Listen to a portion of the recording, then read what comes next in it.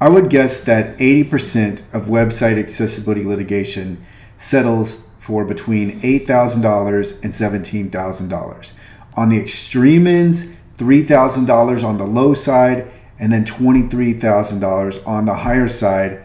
But the asterisk being, if the entity defending against litigation is well known, has a larger size, larger revenue amounts, then that number is likely to go up. So here's what I think influences these amounts. As I just talked about, the size of the entity, so how much you can afford to pay. The firm that's settling. If the firm is smaller, less experienced, reluctant to file in court, that firm is likely going to settle for a lesser amount than a firm that is experienced, files regularly, and they've negotiated against entities of all size. They're going to be more inflexible when it comes to lowering the settlement amount. Also, the stage of the settlement. If it's after a demand letter is sent, then that likely will keep the dollar amount lower. However, if a complaint is filed, if motions are filed, then I think that's going to lend to a higher settlement amount.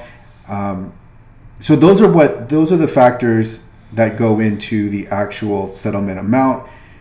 But what's very, very important is that it's not just the settlement amount that is going to cost the defendant. It's also the stipulations of the settlement.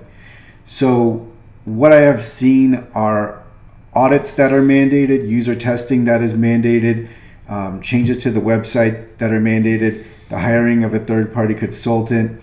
All of these things can be included into a settlement, and often are, but they are not some. These are terms that can increase the cost for the defendant, and I don't think everyone quite appreciates how much the cost can be. So, let's say an audit is part of the settlement. Well, that's fine, but if you have an audit that is done quarterly, that can be quite expensive and also unnecessary. And the same goes for user testing. User testing can be extremely expensive, and if it's done quarterly, that's even more expensive. And it's likely quarterly is so frequent that it may not even help to have it done that often. It really depends on the situation, but this is just to give you context as to terms that you could potentially be agreeing to. So you really have to pay attention to what it is and how often you're doing it, and then whether you have to report in to the plaintiff's law firm. I mean, that's another consideration. So there are a lot of things to think about, and these are things that you will need to go over with your counsel.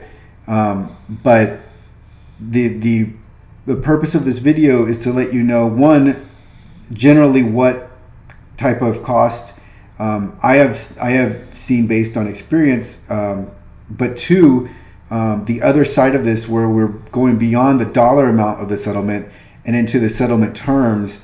And when you look at those settlement terms, they can easily end up exceeding the cost of the actual settlement.